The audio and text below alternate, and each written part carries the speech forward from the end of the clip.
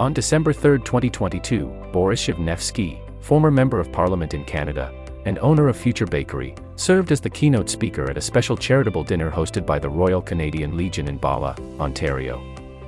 Borys described Vladimir Putin's war on Ukraine and provided a deeply unique perspective. Not only is Borys the Canadian son of Ukrainian refugees who arrived in Canada after the Second World War, he has also spent many years warning governments around the world about Vladimir Putin and his intentions on Ukraine, warnings that sadly have become a tragic reality. Keep listening to this episode of The Life of a Servant to hear this impassioned speech in its entirety.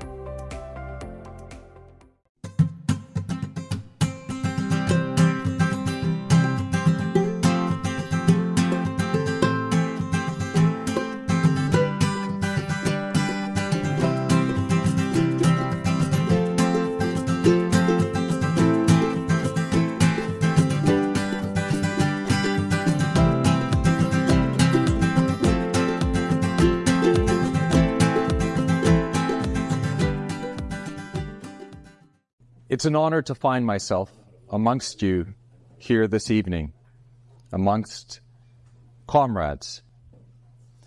It's quite appropriate that this event is taking place in a Legion Hall. You and I, and all Canadians, have something in common.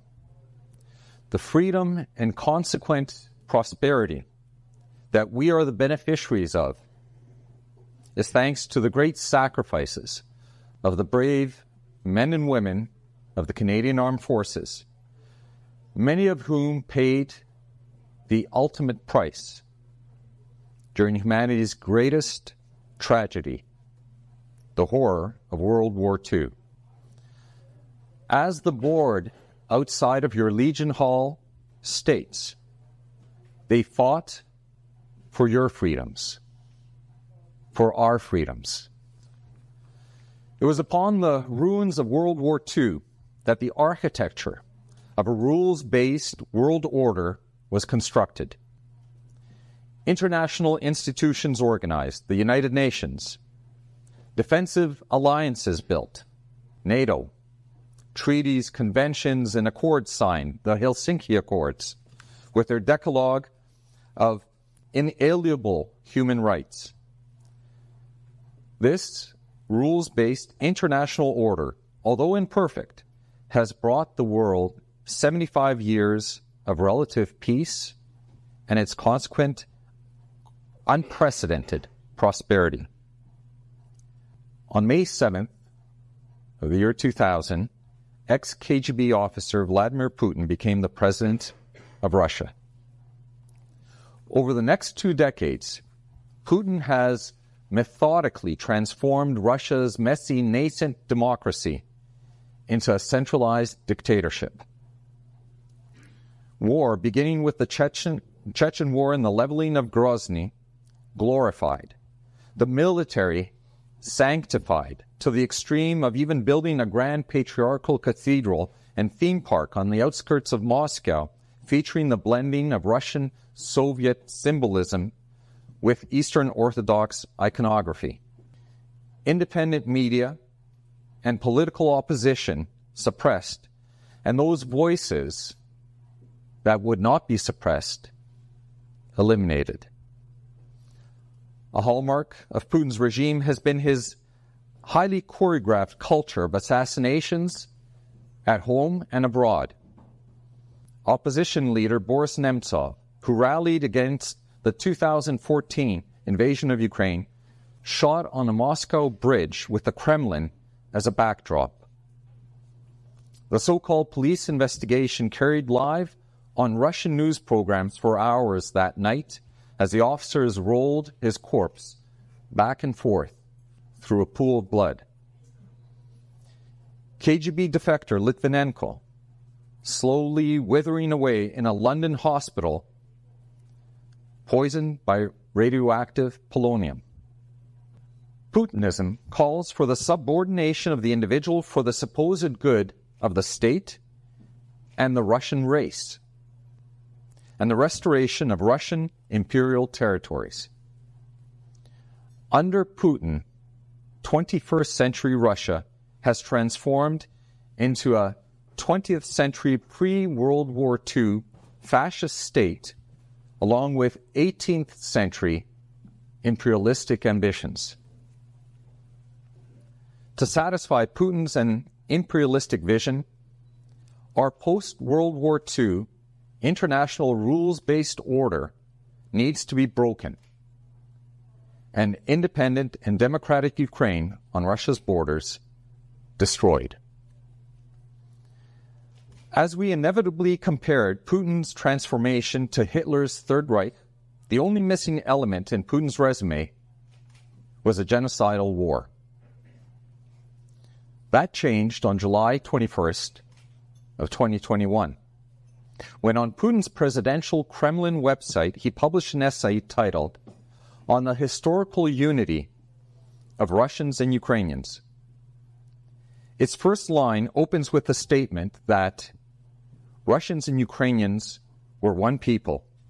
It's a 7,000-word-long project at history-altering distortions that concludes with, "We will never allow our historical territories, Ukraine, and people living there to be used against Russia, for we are one people."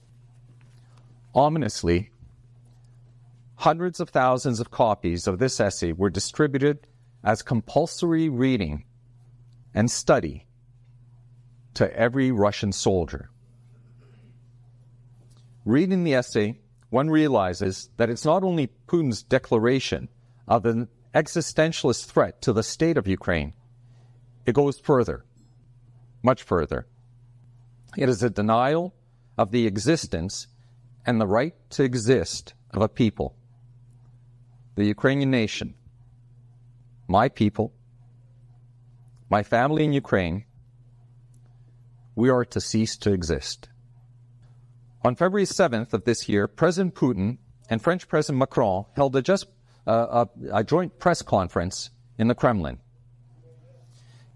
In front of the world's media, in response to a question regarding Ukraine, Putin responded in Russian, "Nravitsa, ne nravitsa, terpi moya krasavitsa."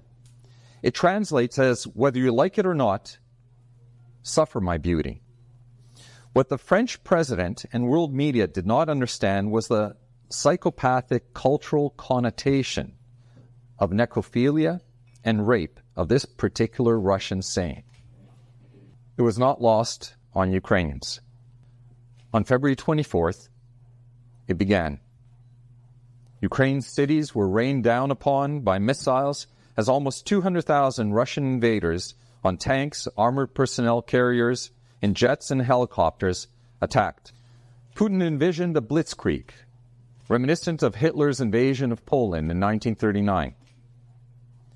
Instead, Russian soldiers were countered by tens of thousands of Ukrainian volunteers wearing running shoes and carrying hunting rifles, who joined territorial defense units, while their brothers and sisters in the Ukrainian armed forces countered with British NLAWs and American javelins. Throughout Kyiv, people lined up at service stations to fill up cans of petrol, not to flee, but so as to prepare thousands of Molotov cocktails to greet the Russian invaders. President Zelensky, channeling the spirit of the Ukrainian nation, declined Western offers of fleeing to sanctuary, disdainfully stating, "I need ammunition, not a ride." Meanwhile, the decision was made to save the current generation of mothers and children from Russian genocidal intentions. They were to leave their homeland and find refuge in the West. On front pages of newspapers, we saw images of thousands sheltering in subway stations, in basements, reminiscent of the London Blitz.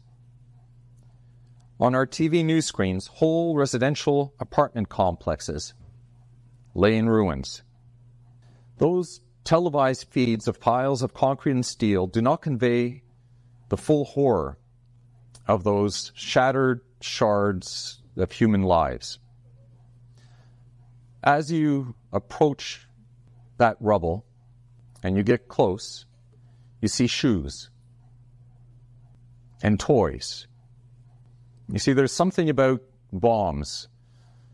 They blow apart buildings, they tear apart human bodies, but small items like shoes and toys remain intact as dust-covered reminders of the lives that were. And then there's the smell. A nauseating smell of burnt electrical wire, concrete dust, and human remains. Just in one city, Mariupol, the estimates are that 100,000 Ukrainians perished, most buried in Mariupol's concrete ruins.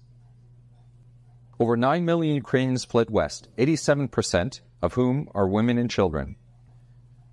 In the West and in Canada, people were on the move as well. In the first month of Putin's war, a colleague monitoring the Polish-Ukrainian border at one crossing reported a river of women and children fleeing Ukraine and a constant line of men entering Ukraine.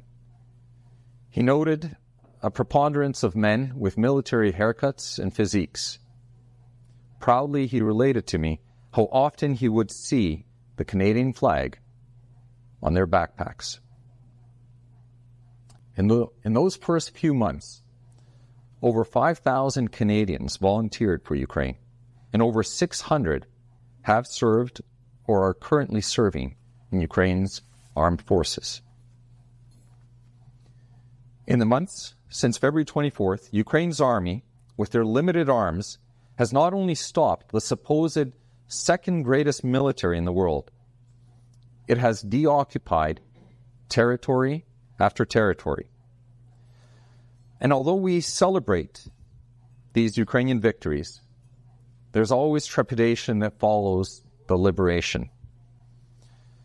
There are the physical reminders of Russian occupation of villages, towns, and cities, 40 to 100% of all buildings standing in ruin. But there's also the inevitable uncovered torture chambers and mass graves. There's the physical destruction, and then there are the searing memories of survivors, documented by international investigators, reports such as the UN report on the Independent Commission of Inquiry of Ukraine, unlawful confinement, starvation, torture, purposeful wounding, gang rapes of women and children from the ages of 4 to 83, summary executions, and thousands of Ukrainian children kidnapped and disappeared into Russia. Before the start of Putin's genocidal invasion, I and many others warned that without Western arms and aid, in the ruins of democratic Ukraine would lie the ruins of a post-World War II international rules-based order, which has brought 75 years of peace and prosperity. In recent years, study after study has shown democracy in retreat globally, under attack by enemies from without as well as from within. Many in the West had become defeatist, often stating that our children and grandchildren would inherit a world of lesser opportunities, of lesser freedoms. Instead, as we've watched Ukrainians, the world and we have become inspired. In Ukraine, we see an irrepressibly determined democratic nation of 44 million united, who are not only fighting for their lives and country, but who have de facto become a shield for NATO and its democratic alliance. In the West, our alliances and values that unite us have been invigorated. In Ukrainians, we see the spirit of the generation of our grandparents and parents who believed in the fundamental freedoms of thought, conscience, equal opportunity, equal rights, self-determination, who believed in democracy and human dignity, and were willing to stand on guard, to shoulder the cost of freedom to which this Legion Hall and the over 1,000 Legion Halls across Canada stand in testimony of. During the past several weeks, as Putin's army lost territory in Ukraine, he's resorted to a new form of terror. Cruise missiles, ballistic rockets, and Iranian drones rain down on civilian energy and utility infrastructure, as well as on hospitals, including maternity hospitals, across Ukraine. Tens of millions of Ukrainians find themselves in stone-cold apartment blocks with no electricity, no heat, no water.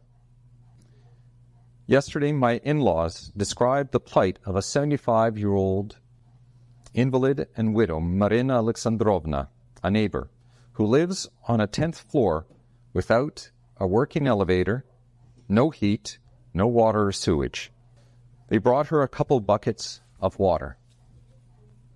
As winter descends upon Ukraine and the temperature plummets, the question becomes, how many Ukrainians will we allow Putin to freeze and starve to death?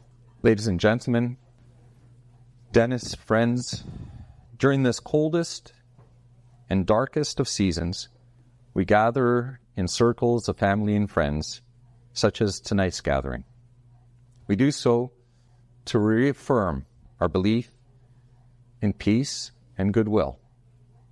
Your goodwill and donations tonight reaffirm our belief in humanity and will quite literally help save lives during the bitter cold of the winter phase of Putin's genocidal war against Ukraine.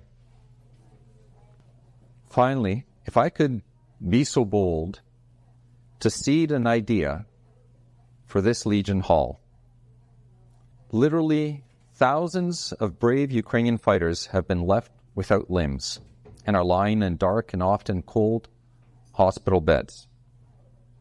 If this hall could set an example for hundreds of halls across Canada and pledge to adopt an amputee veteran to come to Canada for treatment and to be fitted with a prosthetic, what an incredible message of hope and the brotherhood and sisterhood of humanity we would send to Ukraine from Canada. Friends, during this darkest and coldest of seasons, we light Christmas candles, symbols of hope and the triumph of light over darkness. This Christmas, I ask that you light a candle for the people of Ukraine. Thank you, and God bless. Slava Ukraini!